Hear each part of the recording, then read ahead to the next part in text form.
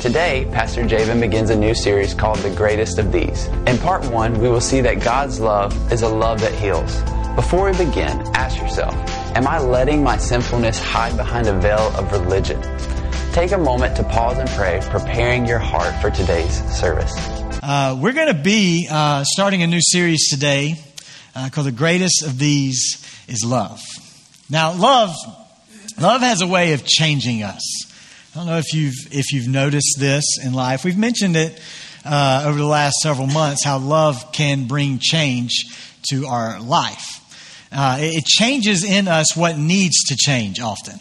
Now, we love unconditionally, right? We love others regardless, because that's the way that God has taught us to love.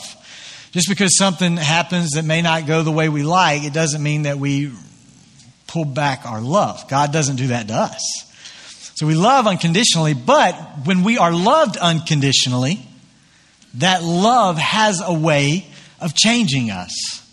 You know, I think about a couple of different loves immediately in my life. I think about a parent's love and the love of a spouse.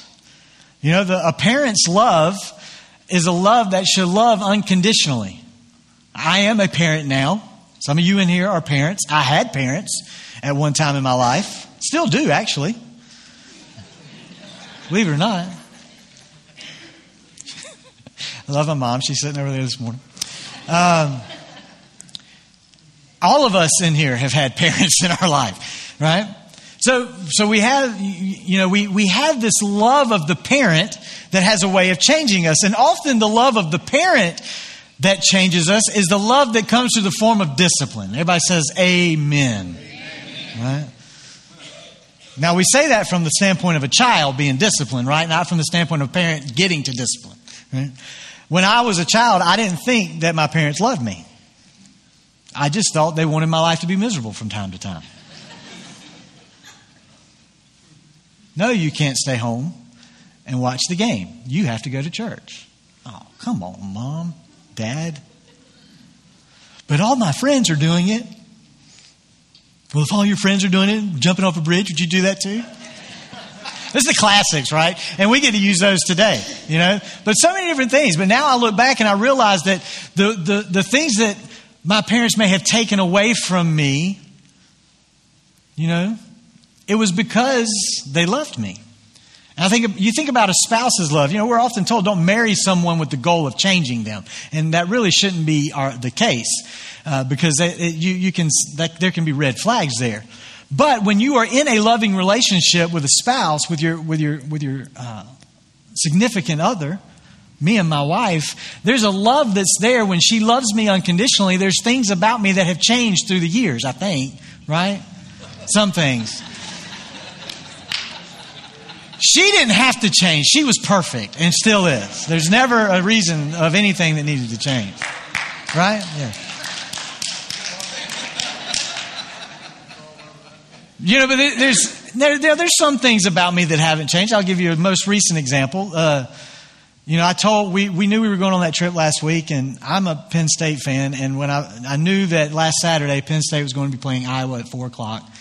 It was going to be a top 5 matchup, and I told my wife, okay, that means we've got to be where we're going and checked in by 4:00 so that I can get the TV on and I can watch the game, right? And we arrived, perfect time. We got into Florida. We got down there. She looked at me on the way down. She said, maybe we can go to Disney Springs and eat at Chicken Guy before going to our house. And I thought, hey, that's a good idea. I like eating, and I like Chicken Guy. I highly recommend if you're ever around one. So we went there and we ate. We got done. You know, I'm looking at the clock because I knew how much time we had to get to where we were going by 4:00. And we're walking out, and my wife and daughter are just looking at me with these eyes. We can't walk around and look a little bit? Babe, I told you last week it was going to be 4:00. You know, I kind of set that up, you know, letting you know this is where, and man, so lovingly, she allowed us to leave and get to the house. And I turned the TV right as the first play was happening. I thought, God, you are so good to me. You know, so there's some things about me, yes, there's still a work in progress. But there's a lot of things in me, I believe, that has changed because of her unconditional love in my life. But love has a way of changing us. God's love has a way of changing us. I love this quote from J.I. Packer. He said this. He said, "And still he," talking about God, "seeks the fellowship of his people and will send them both joy and sorrow." Why? To detach their hands away from the things of the world and to attach those hands to himself. Because he loves us. He does that because he loves us, and he wants us to see how much he loves us, and he wants our love to be directed back to him. So we're beginning this series to understand the greatest of these is love. If you watched with us online a couple of weeks ago, thank you so much for your grace in that. We just felt like it was the wise thing to do, to be cautious in that regard. So I hope you watched online. If not, you can go back. I know it was different, but I hope that it still ministered to you. We kind of set up where I believe the Holy Spirit wants to take us over these next couple of months, but talking about faith, hope, and love. And Paul said that the greatest of these is love. And that's where I want to talk today. And as we look through this series, we're going to look at God's love from the perspective and the description of 3 different minor prophets. Now, they weren't minor because their words didn't mean as much as the other prophets like Isaiah and Jeremiah. They were minor because they didn't say as much.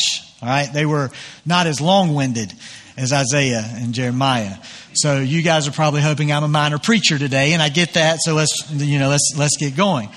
So to understand Malachi and to realize what Malachi is doing and what's happening here, we're going to look at Malachi. We're starting at the end of the Old Testament, and to understand where we are, Malachi actually means a messenger. In fact, some believe that Malachi may not have actually been the name. They thought it might have actually just been a description of the person that was giving the word, a messenger of Jehovah. But I like to think and believe that it was an actual guy named Malachi. But, the point is the powerful word that he brings us, and he brings to the southern nation of Israel at this time. See, where they are is the nation of Israel. This is the last that they would hear from God for 400 years. A time frame that has been deemed the silent years, I'd say. Right? You go 400 years without hearing from something, that's a long time. So the next time, though, that they would hear from God would be when John the Baptist begins to speak and prepare the way, and Jesus would follow him right after. But the Israelites, they're in a place where they had returned from captivity. They had returned from the captivity that they were in. They had rebuilt the temple, and they had began to be able to experience and practice their faith the way that they were before they were taken into captivity. And I want us to keep in mind the perspective that the nation had, the perspective that they had of what God had done in their life. They had seen both the rewards of God's faithfulness, and they had also seen the punishment of judgment that come from not following God the way that they should. But with all the perspective that they had, the ability basically to kind of weigh the proverbial scales of balance, if you will, to see the difference between the two, to see the benefit and the beauty of the one and the travail of the other, they were still prone to wander. Like Pastor Casey spoke to us last week. They wandered. They were a nation that constantly wandered. And it's believed that they had been back in this place for a little over 100 years. And though the temple had been rebuilt, they were able to worship God. They were not worshiping God with the passion and the zeal that they should be worshiping God with. They were worshiping with apathy and with complacency. I want us to think about that. We've been in a place where the way we were doing church was kind of taken from us last year. We didn't have to go into captivity, and we've been back into the way we were doing church for over a year now, but have we fully come back with the passion and zeal that God wants us to have in our life? There's sadly a lot that still have apathy and complacency in how they see their relationship with God and how they come to worship Him. And this is exactly where the nation of Israel was. They were in a place where they were apathetic and they were complacent in their worship with God. And so Malachi begins to rebuke this nation, begins to rebuke Judah by appealing to them about the love of God. I want us to go and we're going to look at just some segments from Malachi. Malachi chapter 1. These first two verses, I want us to see what God says to them and how Malachi begins to point out where their focus is and what they're focusing on. Malachi chapter 1, in verse 1 it says this is the message that the Lord gave to Israel through the prophet Malachi. Verse 2 it says, I have always loved you, said the Lord. So Malachi is professing to his listeners that God is telling them, that God is speaking to them, I've always loved you. I've never stopped loving you. And they think there's no way that God loves them. They say this, Malachi says, but you retort, really? How have you loved us? Think about that verse. Think about what they're saying. See, God loved them, but it was hard for them to see God's love. They were a lot like what Nadia was talking about earlier, because they were focusing on the wrong things. Their focus was on what was happening around them and the climate of their culture and the climate of the way things were around them and what they were experiencing, what was happening to them and around them. But God wanted them to take their focus off all that stuff and begin to focus on the decisions that they were making that may be causing some of that stuff, and wanted them to focus on where their heart is in relation to God. Their focus was wrong. They were looking at the wrong things. Their perspective of everything that was happening around them was wrong. In the New Testament, we see that Paul and James would write these words and say that we should rejoice in our difficult circumstances. James would say we should consider them pure joy when we face them. Why? Because they had a perspective that says that, yes, we're going to go through things in life and we're going to go through difficult situations. But even when we go through these things, God still loves us and God is still there. The testing of our faith is not to prove to God where we stand with Him. The testing of our faith is to show us where we stand with God. That's why we rejoice, because we're seeing how strong I am in my faith with God. See, when we focus more on the promises than we do the God of the promises, then it leads us to begin to make decisions and do things that we shouldn't do. Because when we're focusing on the promises, we want the promises to come to pass. We want the promises to happen. We want the fruit of the promises. So when we want the promises to happen, impatience kicks in. And when impatience kicks in, wisdom gets kicked out. How many times does that happen in your life? You get impatient. And so because you get impatient, you force something to happen. And wisdom isn't a part of that. And this is what the nation of Israel was doing over and over and over again. They were getting impatient and seeing the promise of God come to fulfillment. So because they don't see the promise happen the way they wanted it to, when they wanted it to, they began to push to make it happen the way they thought it should happen. And they were failing in their relationship with God. They were beginning to embrace more of the culture around them than they were their God. There was a blending of what God had spoke to them. There was a blending of their faith and what they believed. A blending of right and wrong. They were going through a lot of religious motion, but there was no spiritual connection.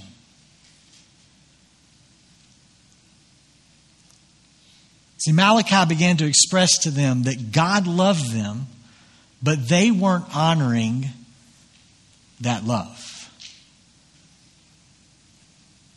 Malachi pointed out, you're religious, you do the religious things, but you're honoring your desires, what you want, more than you're honoring me. And so he begins to point out some things to them. Malachi does. And he starts by pointing out their doubt. He starts by pointing out their unbelieving hearts, which is the root of their inward focus. He says to them that you're constantly questioning, how can God love me? Again, remember the perspective that the nation had. The perspective that they had to be able to see what God had done and what had happened when they disobeyed. God had freed them from slavery, from Egypt. He had brought them out of captivity from Pharaoh. He had led them with a cloud by day and a pillar of fire by night. He had miraculously provided food and water for them to drink in the wilderness. He allowed them to defeat enemies 3 times their size. He had just most recently brought them again out of captivity that they were in because of their disobedience and allowed them to rebuild their temple to worship Him again. But they're still questioning, how does God love us? How does God love us? There's never a point in our life where our questions bother God. But we cannot let our lack of understanding lead us to a place where we question and doubt God's character, His love, and His goodness. In Psalm 94, I want us to see this morning.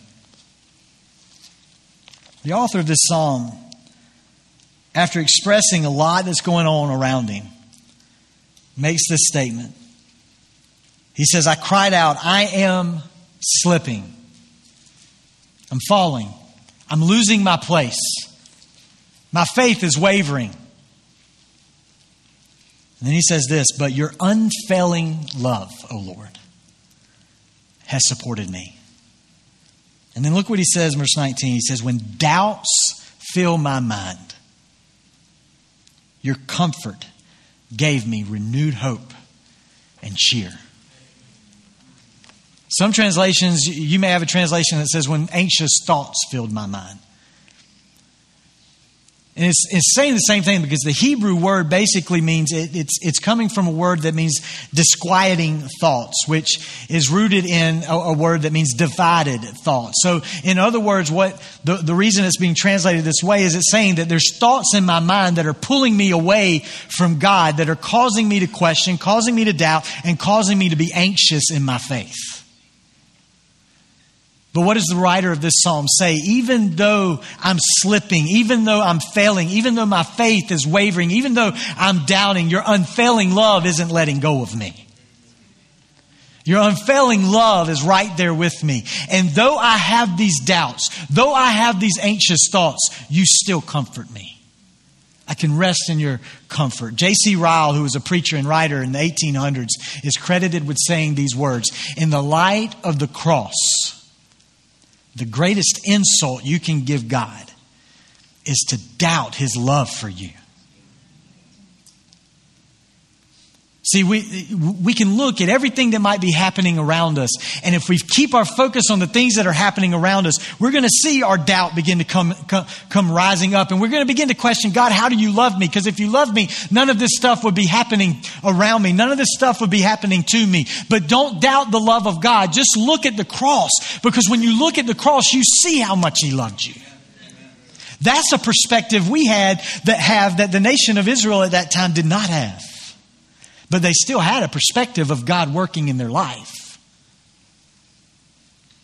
So don't let the doubt question. It reminds me of the dad in Mark chapter 9 who had a son who was being attacked by an evil spirit and constantly being harassed by that evil spirit. And the dad, because he loved his child, goes to Jesus and he tells Jesus what's happening. He wants Jesus to work a miracle, to free his son from this spirit. And he looks at Jesus and he says, Jesus, please do something. Please have mercy on my son if you can. And Jesus looks at the man and he says, what do you mean if I can? It's in Mark chapter 9. He says, anything is possible for those who believe. And then the father says something that seems contradictory. He says, I do believe. Help my unbelief. Maybe you've heard that statement before. What do you mean you do believe? Help my unbelief. How do you need help with your unbelief if you believe? In other words, the man is saying, God, I believe you can do it. Help me to trust the process in which you're going to do it.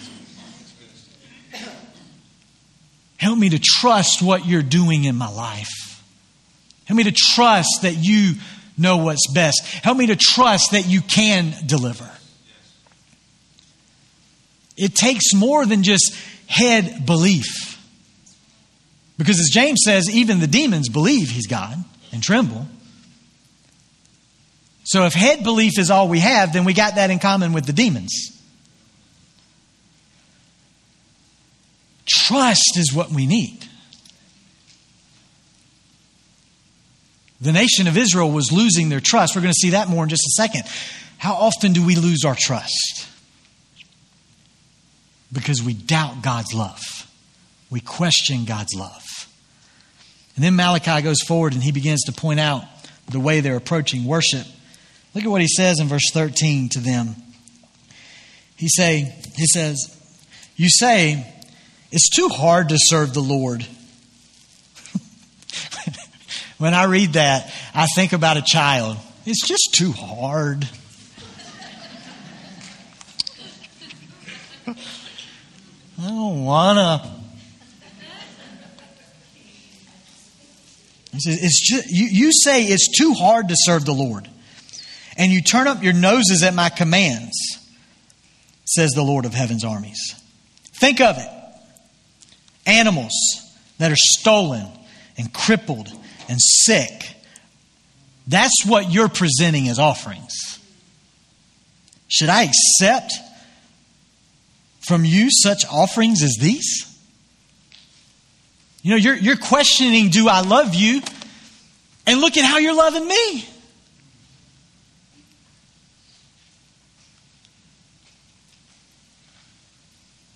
Worship is a burden to you, God is saying. You come to me half-hearted, seeking me to fully do what you want. There's no sacrifice in your worship. It's quite the difference between King David years ago, where we see in 2 Samuel 24:24 when David had just recently been disciplined by God. And so he makes an altar and he brings a sacrifice to God, and he uses in the place that he goes to make the sacrifice says, no, just let me bless you with this. Let me give you this. And David says to him these powerful words, I will not sacrifice to the Lord that which costs me nothing.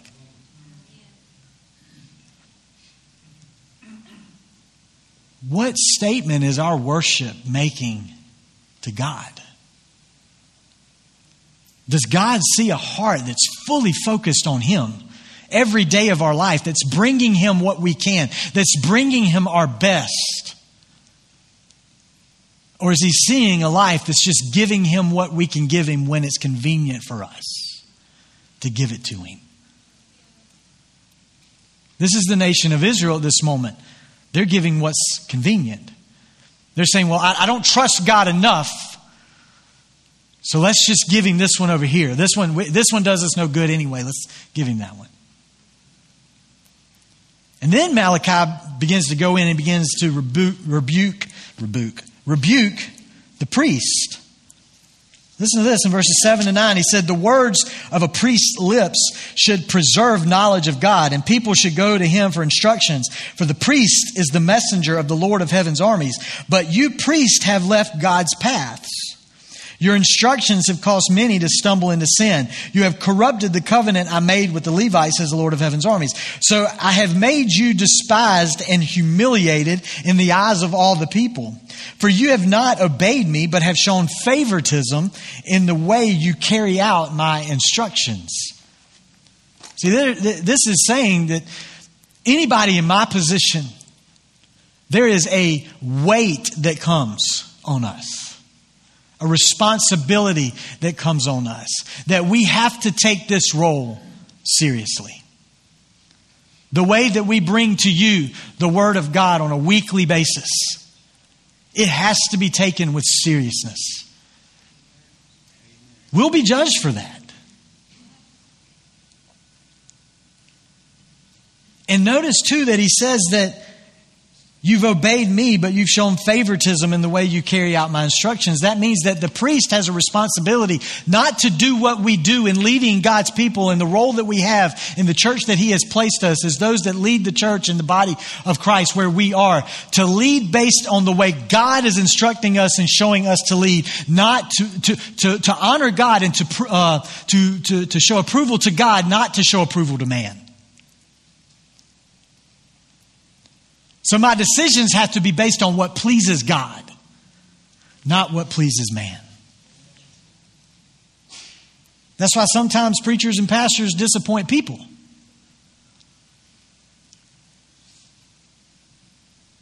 But the question is, are they pleasing God? Because that's the most important thing. And we can't allow and overlook certain sins just because that person might scratch our back. Well, I'll overlook that because of who you are. The weight must be taken seriously. But I want to remind us, though, that just as seriously as I must take this weight, and any person that stands in the place that I do, I want to remind us of Peter's words in 1 Peter 2:9, where he says that we are all a part of this holy nation. We are all royal priesthood. Uh-oh.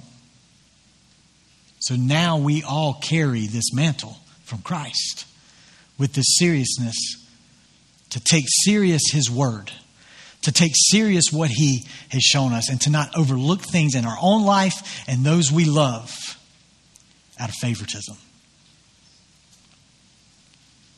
We all have a standard to follow. And then Malachi begins to point out that standard to the nation in one area in which they're failing God. And I want us to see it, Malachi chapter 2. I'm going to read it. I don't have these on the screens, Wyatt. So Malachi 2 verses 10, he says this: "Are we not all children of the same Father? Are we not all created by the same God? Then why do we betray each other, violating the covenant of our ancestors? Judah's been unfaithful, and a detestable thing has been done in Israel and in Jerusalem. The men of Judah have defiled the Lord's beloved sanctuary by marrying women who worship idols. May the Lord cut off from the nation of Israel every last man who has done this and yet brings an offering to the Lord of heaven's armies." Again, religious motions, but no spiritual connection. Here's another thing you do. You cover the Lord's altar with tears, weeping and groaning because he pays no attention to your offerings, doesn't accept them with pleasure. And you cry out, "Why doesn't the Lord accept my worship?" I'll tell you why. Because the Lord witnessed the vows you and your wife made when you were young, but you've been unfaithful to her, though she remained your faithful partner, the wife of your marriage vows. So what he's pointing out to them is that they are being very self-seeking. Because you're not getting what you want in your marriage, you're looking for it in other places to fulfill what you want, what you desire. See, he's confronting them the way they flippantly treat their marriage covenant. The marriage covenant is supposed to reflect the love that God has for us. It's supposed to be a love that loves despite mistakes. It's supposed to be a love that loves beyond our own desires. It's supposed to be a love that remains, a love that perseveres. Now, that's not to say that there's not a reason, biblically and scripturally, there's not a reason for divorce. But it's also not to say that any reason is a good reason for divorce. The adultery is actually, spiritually, even Jesus speaks to this. You can have your out from the covenant. But think about God's love. And this is not, please don't take this as condemning to anyone that may be in a situation like this. But I want us to think about God's love. If God's love was given and taken away from us the way we give and take away our love with people often, we would have lost God's love a long time ago. And this is what Malachi is pointing out. God has not taken his love away from us, even though we have been spiritually adulterous in our relationship with him over and over and over again.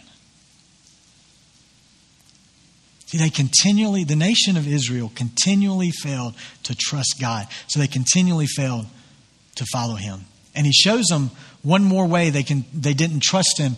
Again, in Malachi chapter 3, he shows them, you don't trust me because you don't give your tithes and your offerings. We talked about this a few weeks ago, and we talked about giving with joy. But Malachi points out this is such a serious thing, and we need to take it seriously, and so much so that he tells the listeners to test God in it. It's the only time we see in Scripture that we're given the ability to test God. Begin to tithe, begin to sow your offering, and see what he does for you in return. But do it with joy, do it with the right heart. They were bringing their offerings, but they were bringing scraps. He's saying, you're not doing it the way that's going to bless you. Why? Because you don't trust me. You don't trust God. See, why is this talked about so much throughout Scripture? Because our giving is a barometer of our hearts. We see where our hearts stand with God often by how willing we are to give to what he's laying out and calling us to give to. So the Israelites are in this place where they lack trust. They don't trust God. And because they weren't trusting God, it was affecting their view of God.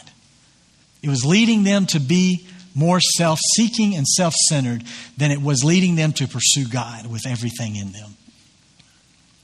And then we see the last words of Malachi. The very last word in a testament that begins with the beauty of creation. The very last word in the Old Testament from Malachi is the word curse. At least the way we read it. The last thing they hear for 400 years they're wondering about is curse. What is this curse? Are we in this curse? Have we been cursed?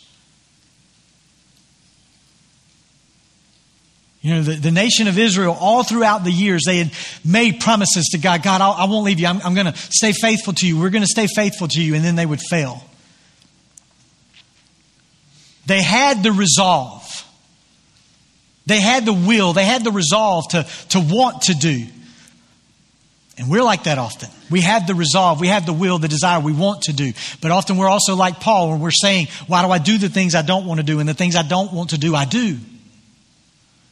We have the resolve, but God knew that we needed more than resolve. We needed a rebirth.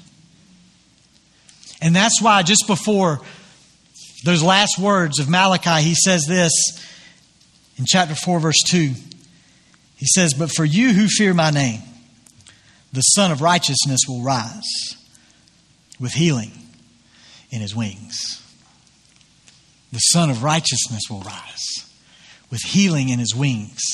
And after 400 years of silence, a young man would be born by the name of John, whose dad would speak with a prophetic voice to John and say these words that we see in Luke 1, 76 to 78. He would tell him, and you, my little son, you'll be called the prophet of the Most High, because you will prepare the way for the Lord. You'll tell his people how to find salvation from the forgiveness of their sins. Because of God's tender mercy, the morning light from heaven is about to break upon us. The Son of Righteousness is about to rise. And the morning light, it will give light to those who sit in darkness and in the shadow of death. And it will guide us to the path of peace. That path we've been trying to create on our own. That path we've been trying to make happen on our own. It'll lead us. John will begin to speak of the Messiah. He would begin to talk about the one the nation of Israel had been waiting on. The one that would bring healing. The one who would come right after John. Jesus Christ. Jesus Christ, the Son of God, would be the Son of Righteousness that would bring the healing that we need. And Matthew and Mark would say that Jesus would immediately begin to preach, repent, turn from and turn to. Be made new in me, he would say.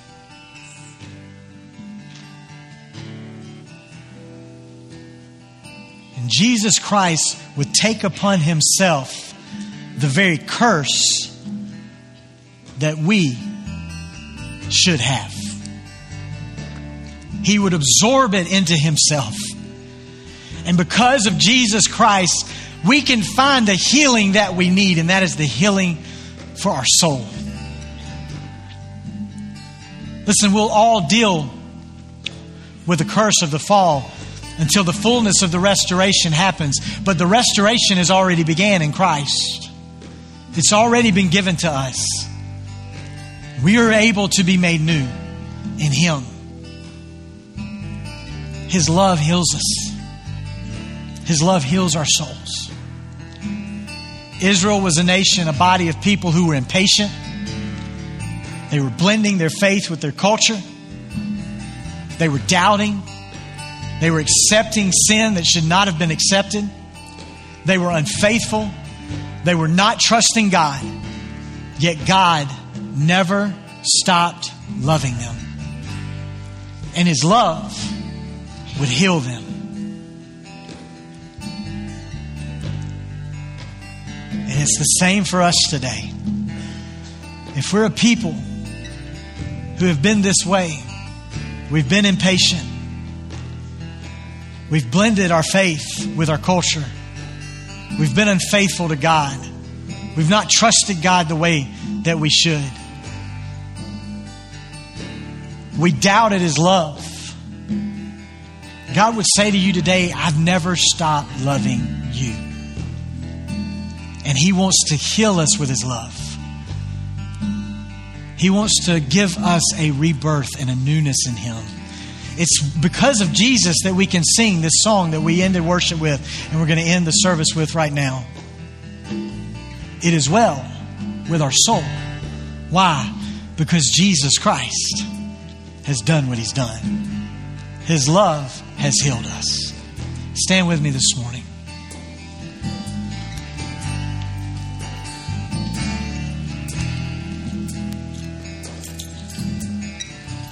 Heavenly Father, I thank You today that Your love is a healing love. And God, as we've gone through this, what the prophet Malachi spoke to the nation of Israel, Father, I pray that today we have seen ourselves in this. And God, if there's anything in us that may resemble the nation of Israel at this point in their life, Father, I pray today that You will convict us of it. That we'll see it, God. That there will be sorrow from it so that we can release it today. And we can grab onto You. Father, I pray today that if our souls have not been made new in You, if there's anyone in this room today that their soul hasn't been made new in You, that God, today that would happen. That the Son of Righteousness, Jesus Christ, would bring healing to their souls today. And that they could sing, just as those who follow You, it is well with my soul. But God, I also pray today that if our worship towards You has been half-hearted, God, help us to change that today, God. Convict us to bring our full hearts to You. If we've been unfaithful to You in any way, if we've blended the culture around us and put trust in things that aren't of You, God, help us today to put our trust completely and solely in You and You alone. God, if we've doubted Your love towards us recently, God, convict us to help us to see that You do love us, God.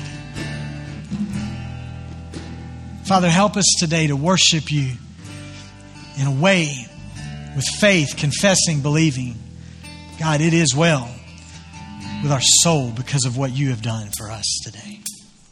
If you need prayer in any way today, we would love for you to reach out to us. You can go to our website, bwccamden.com, go to our contact page. You'll find a link there to request prayer or send us anything that you would like to communicate with us today. Or you can also simply text the word prayer to 803-676-7566.